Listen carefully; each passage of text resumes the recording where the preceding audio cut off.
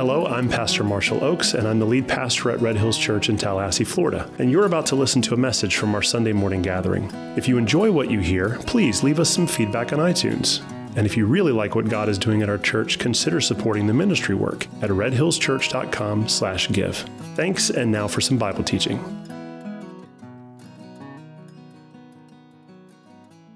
All right. This is my favorite time of the week. Are you guys ready? All right, let's do it. Matthew chapter 12. You have your Bibles, go ahead and turn there. As you're turning there to Matthew chapter 12. Last week in Matthew chapter 11, I'll just give you a quick recap. What was happening was Jesus was bringing the hammer down on Israel. And what he was doing was he was addressing the fact that he was going from town to town in the northern part of Israel around the Sea of Galilee. He was healing, he was raising the dead, he was teaching, and the people just didn't respond. Their hearts were indifferent to him. Jesus, God in flesh, was right there.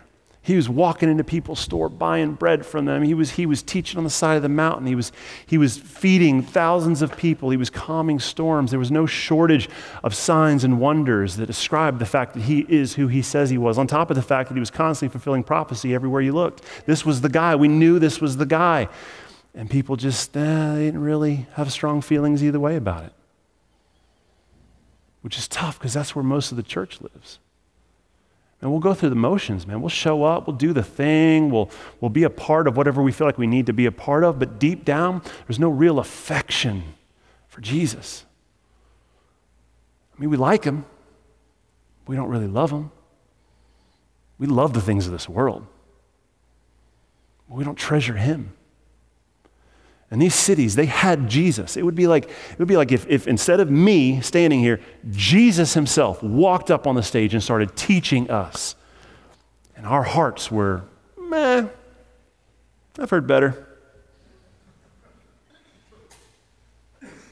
Or, it was a good service, huh? It's pretty good. It was nice that God stepped down, was among us. But I got to get to work. I got lunch plans. This was the heart condition of the people of Israel. And Jesus' response in Matthew chapter 11 is he pronounced a series of woe to you. Woe to the person who is so close to the things of God, but has no affection for God. Who has a greater desire for the things of God than God himself. Who has a greater respect for the things of God than God himself. Than the structure or the organization of the local church than God himself. Woe to us who are playing these games because we feel like we have to and not because we've been redeemed. I was reading a book this week and the author said, it's important for us to remember that there was a point in our life where we were as close to hell as I am standing to this table right now. And you can't forget that. You can't forget what he's done for us. Because when you do, it makes you an ungrateful person. And you start valuing things that you shouldn't be valuing. And this was the condition of Israel. But the problem didn't stop there, because there was a group of people in Israel who were just indifferent, but there was another group of people in Israel who were not just indifferent, but they were actively rejecting him. It's one thing to be in the presence of God and say, it's whatever. But it's another thing to be in the presence of God and say, no, I don't want any of this. This is wrong. I want something different. You, God, are wrong. And this is the camp we're talking about today in Matthew chapter 12. And the majority of these people were the leadership in Israel. These were the Pharisees, the scribes, the Sadducees. These are the people who regularly studied Scripture, who loved this. Man, they loved this book. They were regularly in this book. But they didn't really care to listen about what it meant. So they knew it, but they didn't know what it meant. They knew it in and out, but they didn't know what it meant. And while a majority of us in church today, we're just kind of indifferent. Man, this is a thing we'll do, and then after we leave, we'll go. There are others of us who treasure the things of God, but we don't treasure how it applies to us.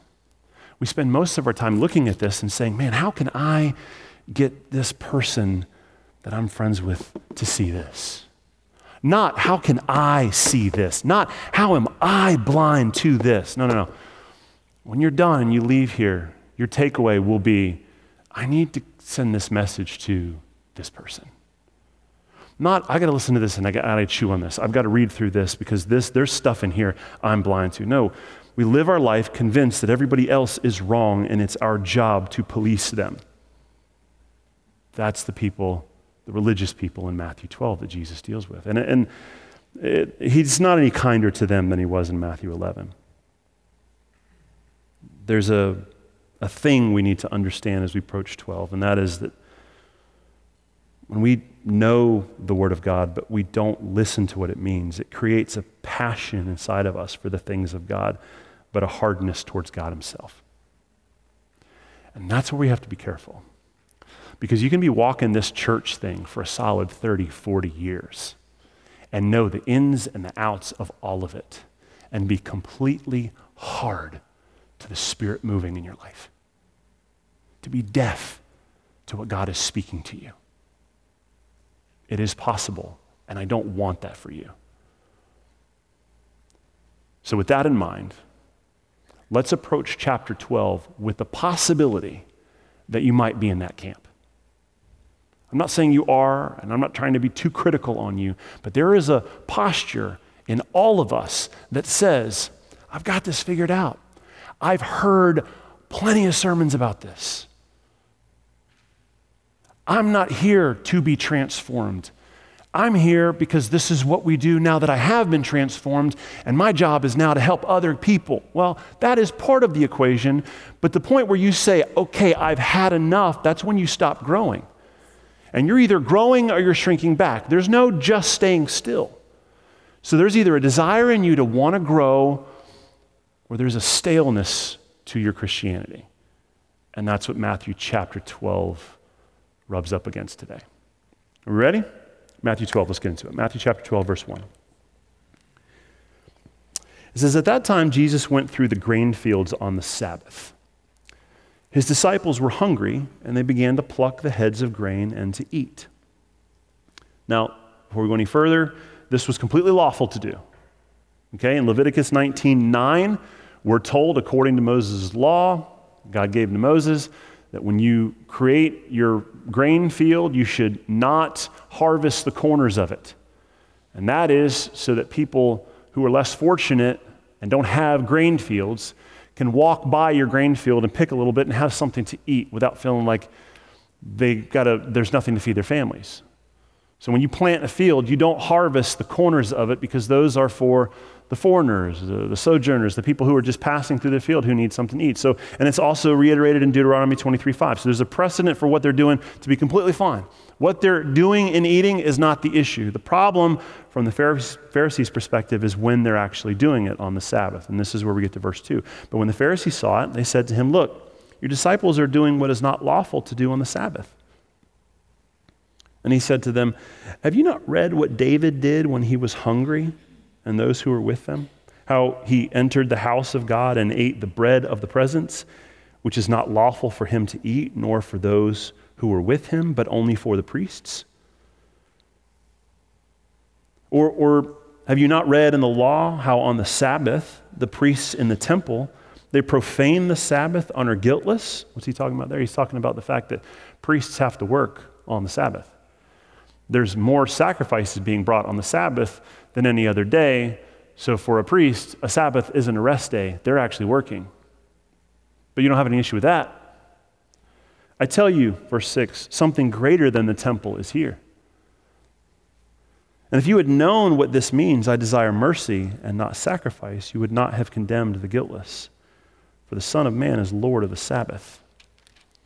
Now let's go to verse 9. Let's go into 14 because a similar issue comes up in the next few verses. Verse 9, it says, when they went on from there and entered in the synagogue, a man was there with a withered hand. And they asked him, is it lawful to heal on the Sabbath? And they said this so they might accuse him. And he said to them, which one of you has a sheep, if it falls into a pit on a Sabbath, do you not take a hold of it and lift it out? How much more valuable is a man than a sheep? So is it lawful to do good on the Sabbath? If you're heading to church on a Sunday morning and you drive by a lake and there is a sheep drowning and a baby drowning, who do you go to first? We know what we would do. And if we know what we would do, why don't we apply that logic to how we understand God's word? This is Jesus' argument. Then he said to the man, stretch out your hand. And the man stretched it out, and it was restored, healthy like the other. The Pharisees went out and conspired against him, how to destroy him. All right, so Matthew is showing us in the first 14 verses how the leadership is actively rejecting Jesus.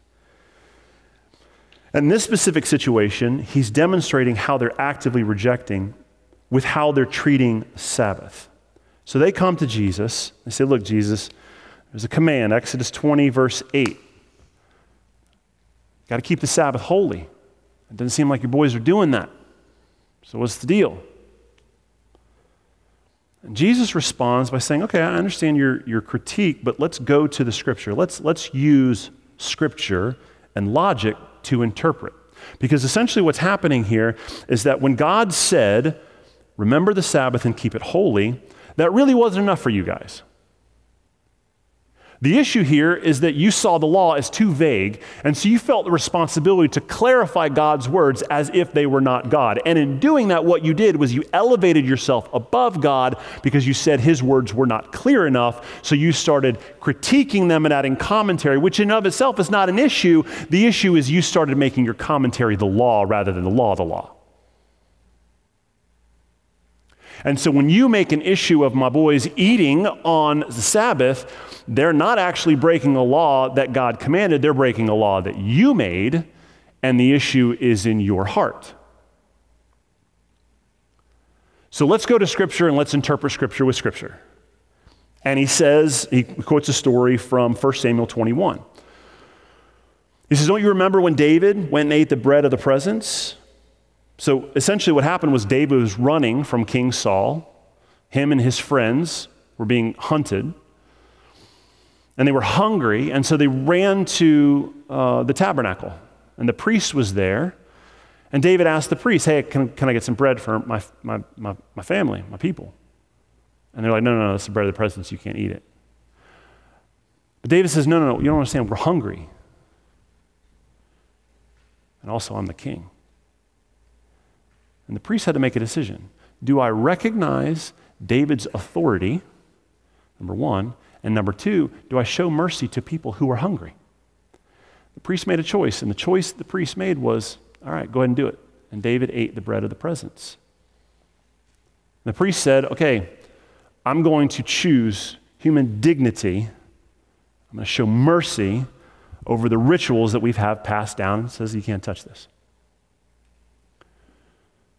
So that's the first example. He says, look, you guys know this story. You love this story. You love King David. Something greater than David is here. And if you liked what he did, how come you're not like what I did? But that's not, I won't stop there. I'll continue. And he quotes in Numbers 28, 9 through 10, how the priests are commanded to be in the temple on the times of the Sabbath in order to accept sacrifice. He says, if the guys are in there working, they're doing work on the Sabbath. How is that any different? What's the issue here? Don't you understand that something better than the temple is here? And then he goes and he talks about how quickly we are to save a lamb on the Sabbath, but we have an issue with helping a person. And so what Jesus is saying in the first 14 verses is that, look, something better than the temple worship, than David, than the people that you look up to is here, and that something better is me. And what I'm doing is I'm clarifying the things that have always been murky to you, and they haven't been murky because the Scripture is murky.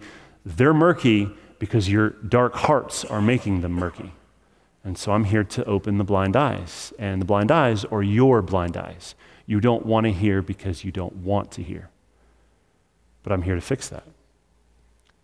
And what I'm trying to say is that people are more valuable than habits and rituals and things. Because people are image bearers. They were made in God's image. And so we should treasure and we should value people over our habits and our rituals and our stuff and our money and our organizations and our programs and our processes. People are more valuable. And if you hit a situation where you have to treat somebody with less dignity in order to honor your system, then the system is what should buckle, not treating someone with dignity. This is what he's saying. This is what he's here to clarify. He's saying essentially what he says in John 13:35. When you love God's people, you love God. You will be known in the world and among the people of God by your love. Loving my people is the same as loving me. So if you're driving to church in order to worship and love your God, but there is somebody on the side of the road stranded, do you say, Lord, send them some help? I don't want to be late for church. Or do you pull over and you help that person and then you miss Sunday worship? What do you do? I think deep down we know what we should do, but we don't want to do it because it's an inconvenience. It's much easier to cling to our structure and our process and our predictability than to get down into the nitty-gritty of people's messy lives. But you don't get a pass because the people of God get down into the nitty-gritty. Why? Why do we do that? Because that's what our God did. Our God took on human flesh and came down and dwelt among us because he loved us. The God of the universe got down on his knees and washed the feet of his disciples. Why? So that there would be no confusion in our mind about the lengths we would go to serve one another. This is what he's saying.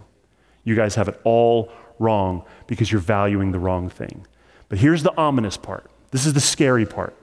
Matthew leaves verse 14. He says, but the Pharisees, so they just heard this. They got slapped upside the face with the truth. Jesus in flesh is standing there interpreting the scriptures the right way, saying, no, mercy. I desire mercy, not sacrifice. Not look how much I gave up for you, God, but look at how I treat people around me. He's there interpreting, showing the people. He's right there in front of them. What is their response?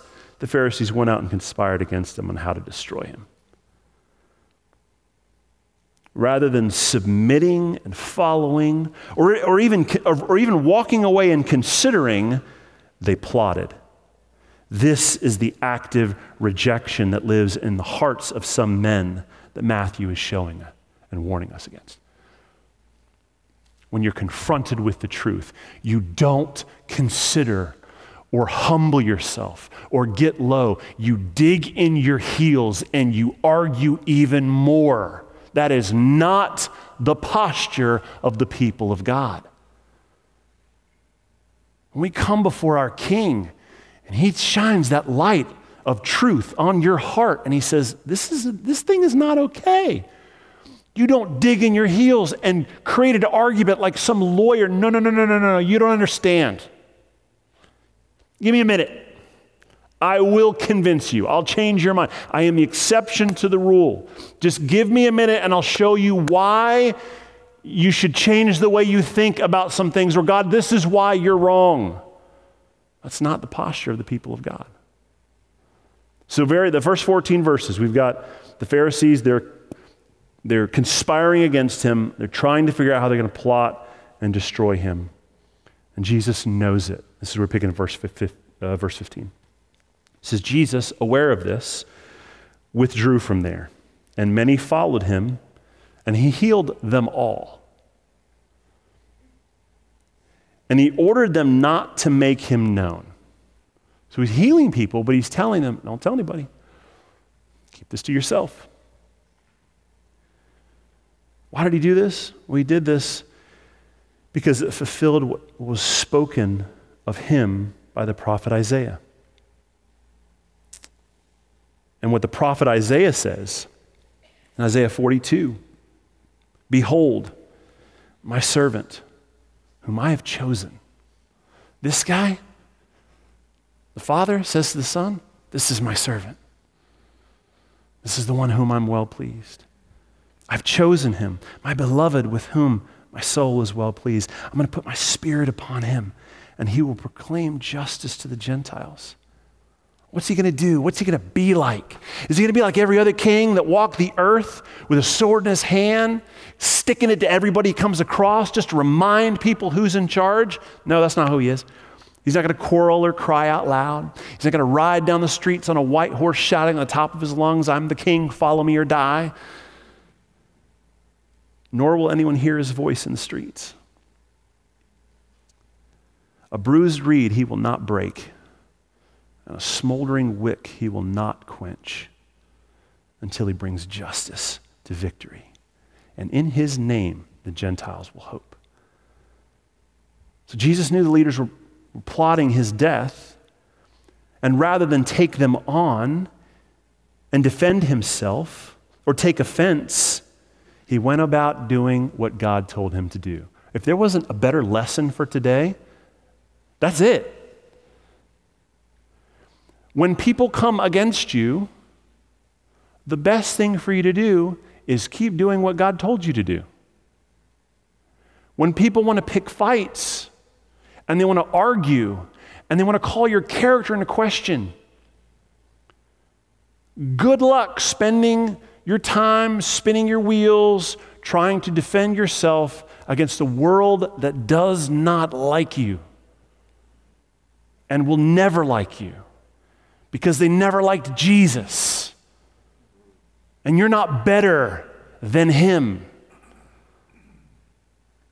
What you should rather spend your time doing, is doing exactly what God told you to do and not trying to get people to like you. More ministry has had the rug pulled out from under it because people wanted folks to like them than any other thing that has stopped ministry. What cuts ministry? What cuts the legs out from under it? It being filled with people who want to be liked. What ruins churches? Leaders who want people to like them. What Jesus does in response to people plotting against him is he keeps on doing what he's supposed to be doing. And what is that? Being the servant that God chose. He's a suffering servant. He's a powerful king, but he's not like the other kings who've always walked the earth. He's the kind of king who's not going to break a bruised reed. He's the kind of king who's not going to smolder a wick or quench a wick that is smoldering. What do those mean? Those are images for the state of Israel and for us today. Who are the bruised reeds? We are. We're the bruised reeds. We're the people who have long histories of being abused by church, by people in the world, by our own family. We've got lots of scars. We're the bruised reeds. We are the smoldering wick. In the first century, lamps, they kind of looked like a little teapot. Oil sat in the front, and then a wick sat up here on the top, and it kind of went down into the oil, and then you would light the wick, and it would, like a candle, and it would pull the oil up into it, and that's how you would light your home with a lamp. The problem is that if the wick wasn't good, it would just smolder. It wouldn't actually light. It would just create more smoke. And so what you would do in that situation was you would snuff it out, you would clip the wick, you put a new one in there until you actually got fire. But that's not what the Lord does. When we're at a place where we're not actually producing fire, we're just producing a bunch of smoke, he's not going to snuff us out. He's not going to kick us out. He's not going to take the bruised among us and say, I've had enough. He's not going to break you off. He's not going to take the smoldering among us, the people who are just full of smoke and like talking a lot, but not actually doing a lot. He's not going to kick you out yet. He's got grace and mercy for you. And if he has grace and mercy for you, then that means I need to have grace and mercy for you. That means you need to have grace and mercy for you. That means you need to have grace and mercy for the smoldering wicks around us, filling the rooms full of a bunch of smoke. Because one day, in the process of God not snuffing them out, but actually letting them get to a place where they're gonna burn. And let me tell you something. The person, the most difficult people in the world, when they finally get it, when they finally are set on fire and their life is no longer about them, those are some of the greatest leaders the church has ever seen. Look at Paul. This dude made his entire life about chasing down and killing Christians. He was a terrorist. That's the modern day word we would call him. But when God got a hold of him, he's the guy who wrote 2/3 of the books we talk about every time we gather as a church. And so what is it that God's doing? He's not casting us out. He's pulling us in. And this is what Jesus is doing in the midst of people who hate and reject him. So he's quoting, just for your reference, he's quoting in verses 18 through 21. He's quoting Isaiah 42, 1 through 4. I encourage you to go read it on your own. But this is important for Matthew to clarify, because what we're getting into next in verse 22 is some of the hardest words that Jesus is going to speak to these Pharisees. And you got to have the right setup for this, because what's coming next doesn't make sense unless you understand his position already. And Matthew wants to make that clear. There's no confusion as we move forward. When it comes to Jesus, there's only one decision that you can make. You either accept or you reject. That is the only two options. You get one question and there are two answers.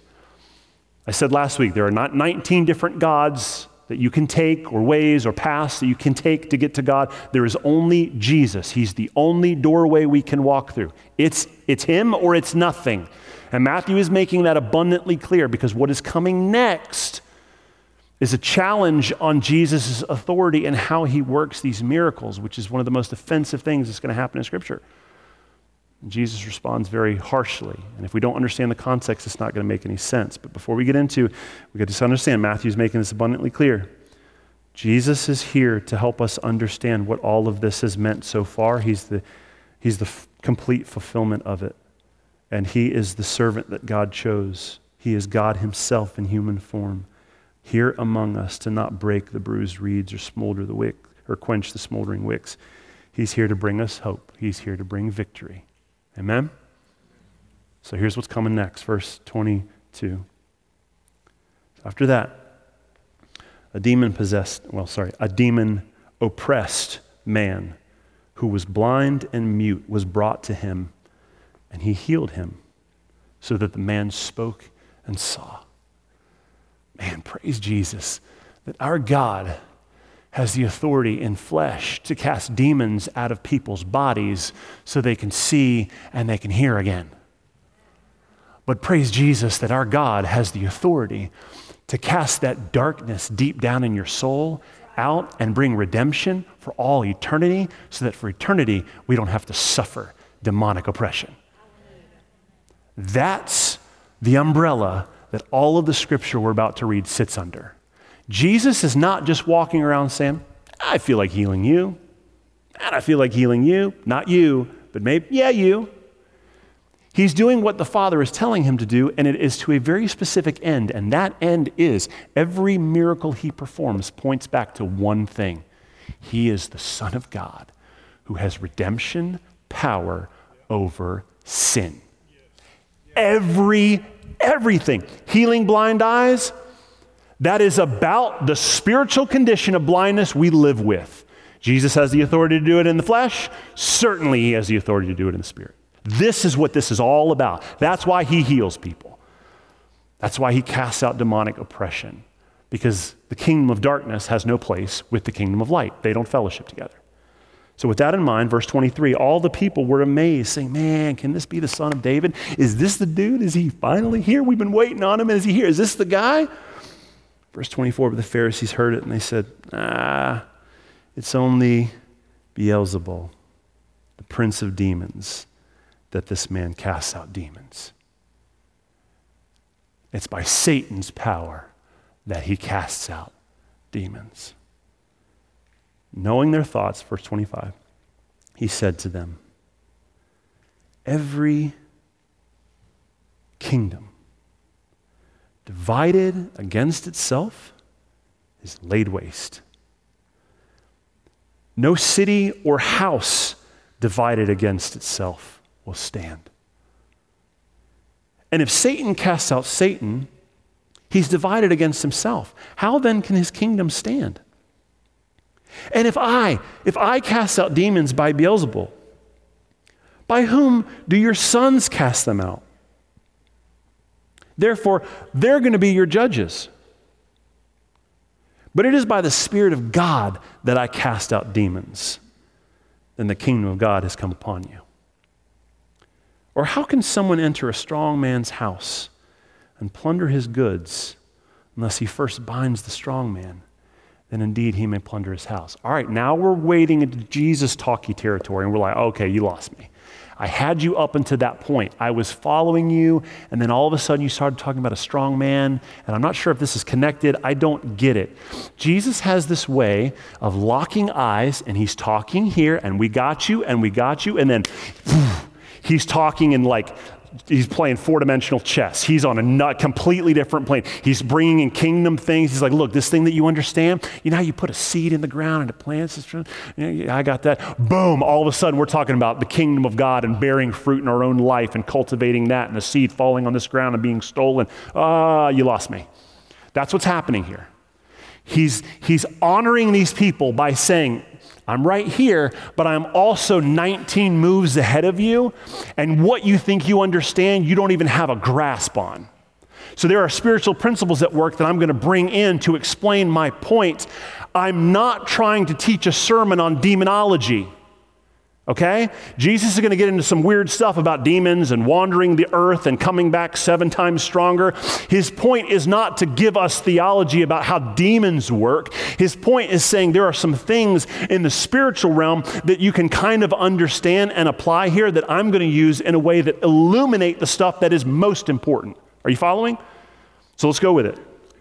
So he's talking to them about casting out demons, and then he starts talking about essentially about the spiritual principle behind it.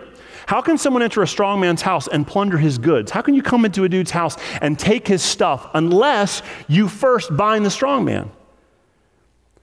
Once that happens, then you can plunder his house.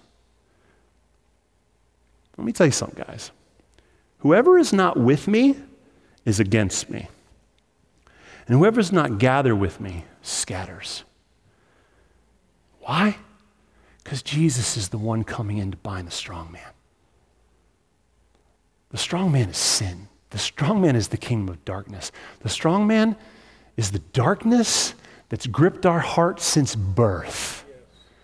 And Jesus is coming in to bind the strong man and cast that out to fill our homes with him.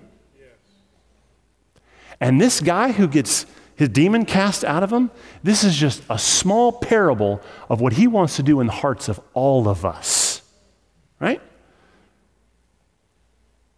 So what that requires is for you to first understand that you got to be with me.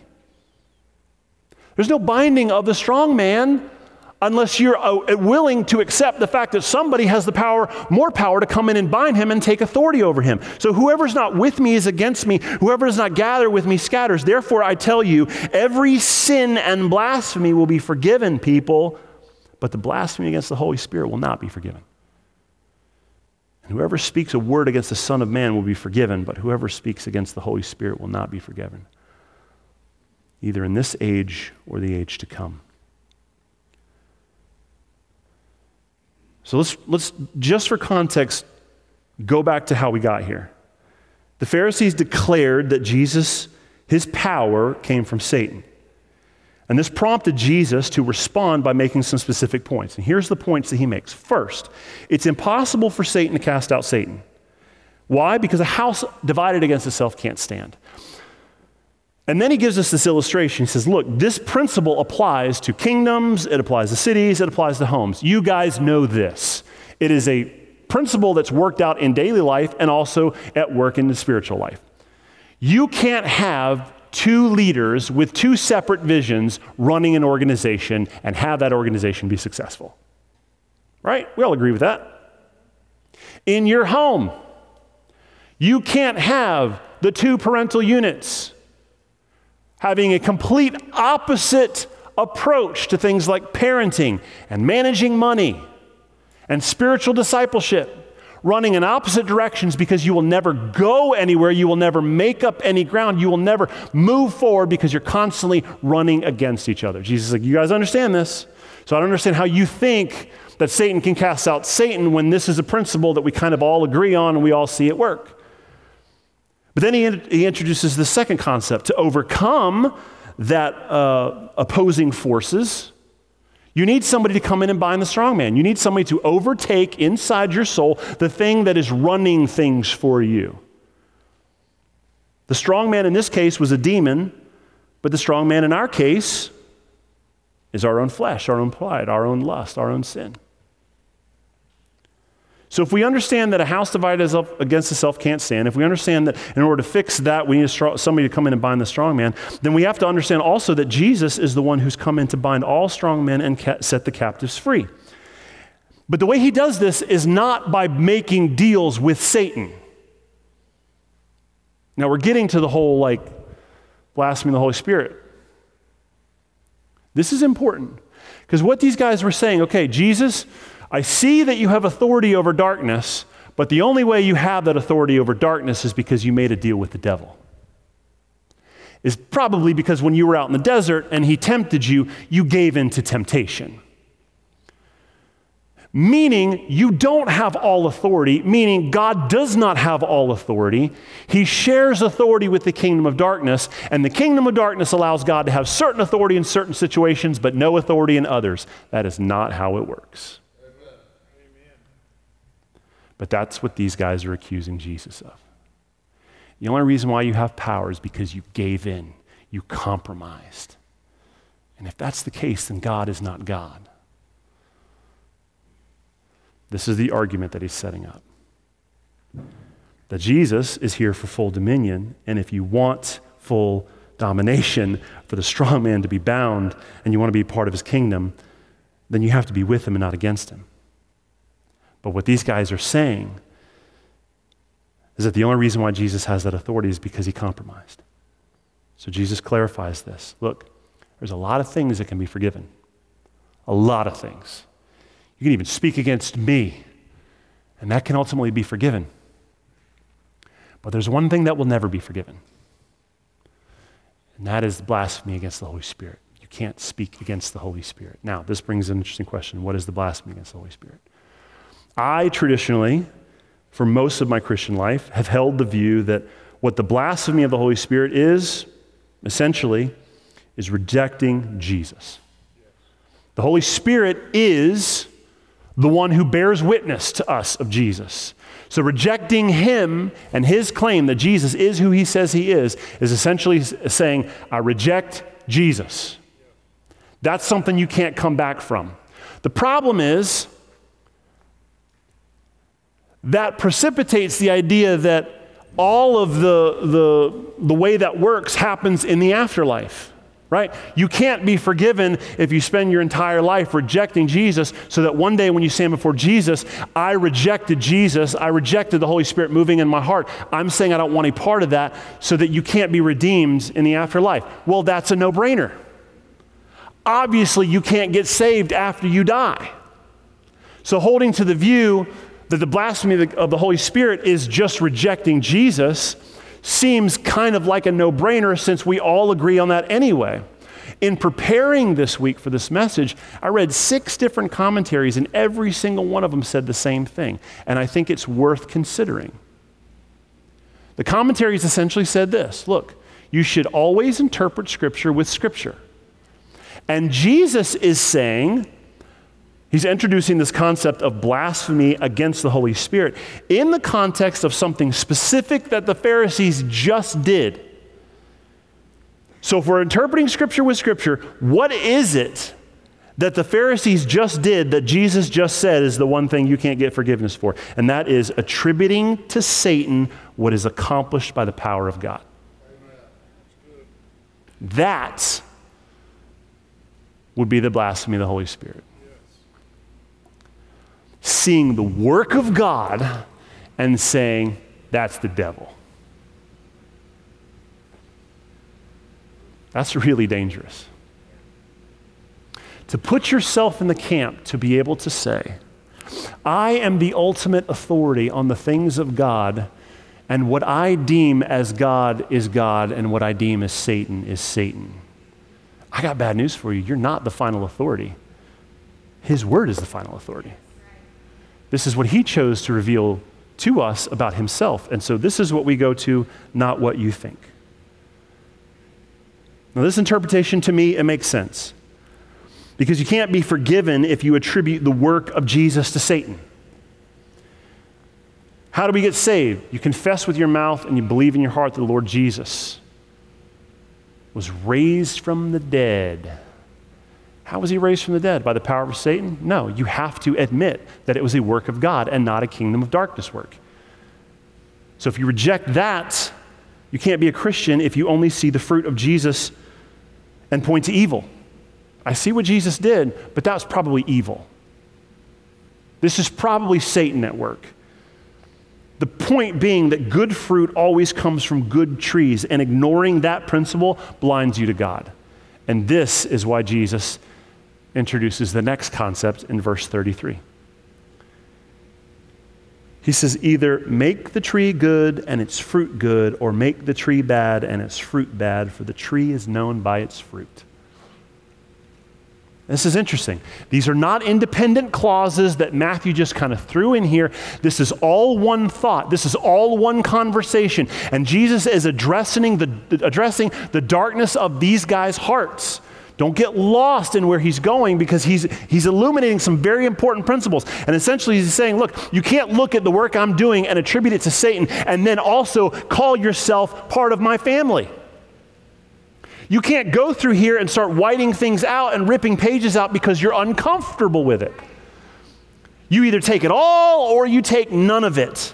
And the reason why is because when it comes to things like other stuff that you understand, like with the way that a tree works, a tree bears good fruit or it bears bad fruit. Make the tree bad and its fruit bad, or make the tree known by its fruit. Verse 34, you brood of vipers, how can you speak good when you are evil? How can you teach the people of God when there is darkness in your heart? How can you bring illumination when you don't have illumination in your own life? Out of the abundance of the heart, the mouth speaks. The good person out of his good treasures brings forth good, and the evil person out of his evil treasures brings forth evil. I tell you, on the day of judgment, people will give account for every careless word they speak. For by your words you will be justified, and by your words you will be condemned. Now Jesus he's rolling with the same thought here. These are not independent thoughts. And he's saying the fruit that you see is a byproduct of your life. So when you're looking at me and you see the works that I'm doing, they point to a truth. And that truth is, I'm God. Not I am Satan and I have made a deal with him. The truth is, I am God. I have authority over this stuff. So what I say goes. But that principle extends to you also, because you are guilty of teaching people the wrong thing because you think you understand, but you don't really know. So you got to be careful, because what comes out of your mouth, it starts in your heart. And if your heart isn't submitted to him, then things that come out of your mouth, they're not him. For this reason, every single person is given an account for every careless word they speak. Now, just for a moment, let's break from what Jesus is saying to these guys, given the tongue lashing he's giving them, about paying attention and waking up to the reality that they are false teachers, and they're teaching people and leading them astray. And let's just digest just for a brief second about what this means. Jesus is making a very specific point for these Pharisees, but it's to us too. The spiritual principle is that your words matter. And it's not just your words that matter. It's the words that come out of your mouth that originated in a dark heart. Every single thing you say will be weighed and measured in eternity. Your words matter. But the only reason why your words matter is because the condition of your heart matters. And words start here. And so if you want to change the way that you speak, if you want to change your habits, if you don't want to be hitched to stuff, if you don't want your life to be ruled by addictions, it starts by surrendering here first. Because everything flows out from here. Now, in verse 38, he says, at this point, some of the scribes and the Pharisees answered him, saying, Teacher. You're kind of going off the rails here. We just want to see a sign from you. So at this point, essentially what they're saying is, Jesus, look, all we really want is a sign. You're kind of going off. Let's just forget the demon-possessed man for a minute. Just give us a real sign. If you are who you say you are, give us a sign. And this is what Jesus answers them. An evil and adulterous generation seeks for a sign, but no sign will be given to it except the sign of the prophet Jonah. For just as Jonah was 3 days and 3 nights in the belly of the great fish, so the Son of Man will be 3 days and 3 nights in the heart of the earth. The men of Nineveh will rise up at the judgment with this generation and condemn it, for they repented at the preaching of Jonah. But I tell you right now, something greater than Jonah is here. The queen of the south will rise up at the judgment with this generation and condemn it, because she came from the ends of the earth to hear the wisdom of Solomon. And I'm telling you, something better than Solomon is here before you.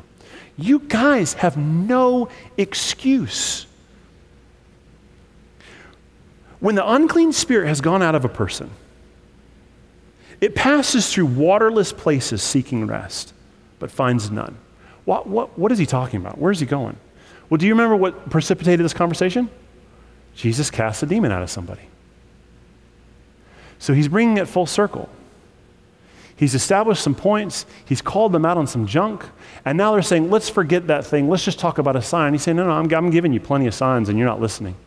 You're not seeing them.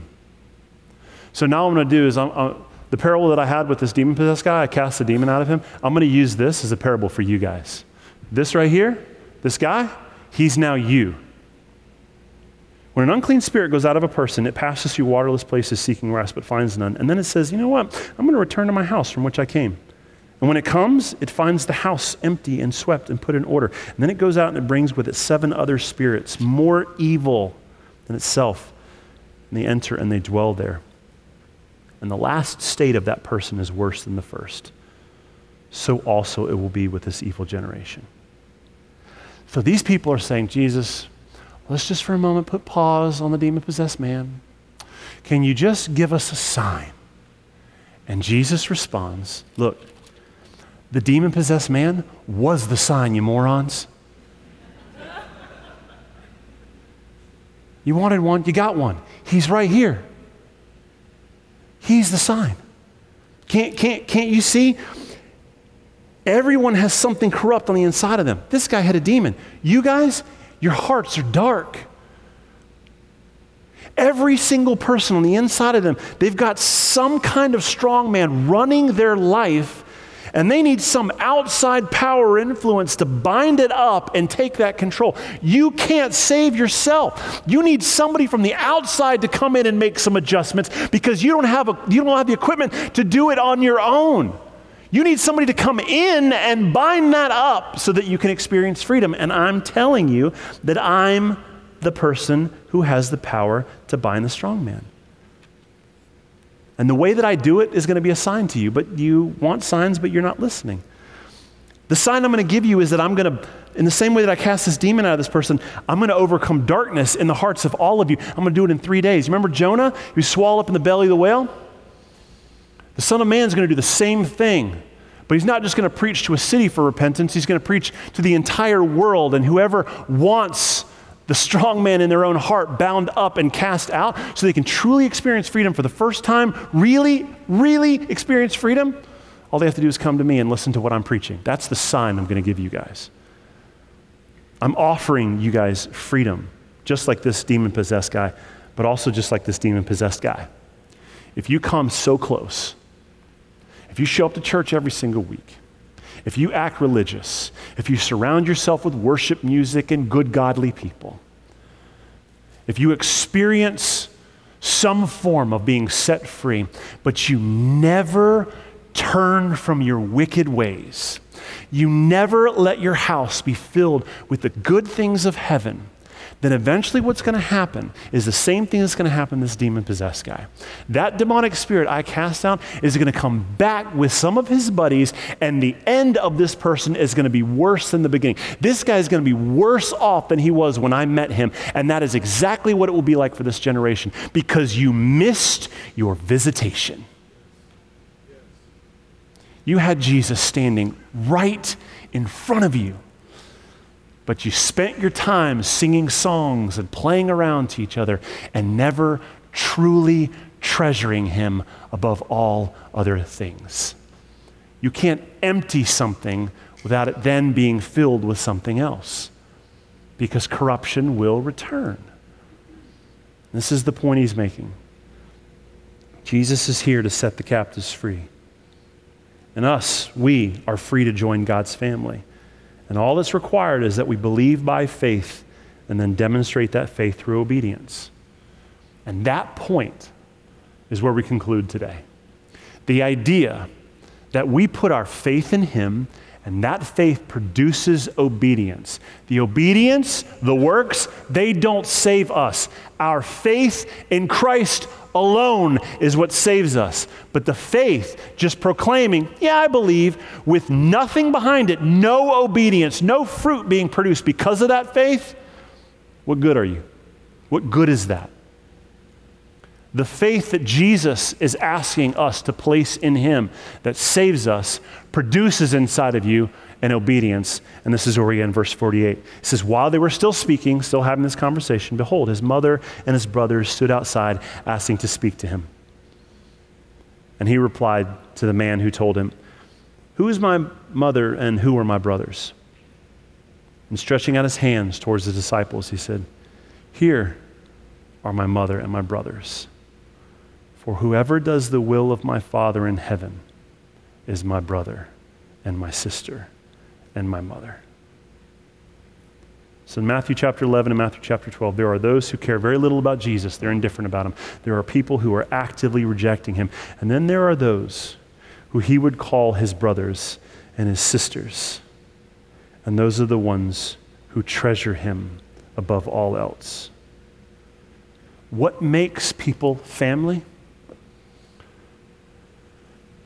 We are the ones who do the will of the Father.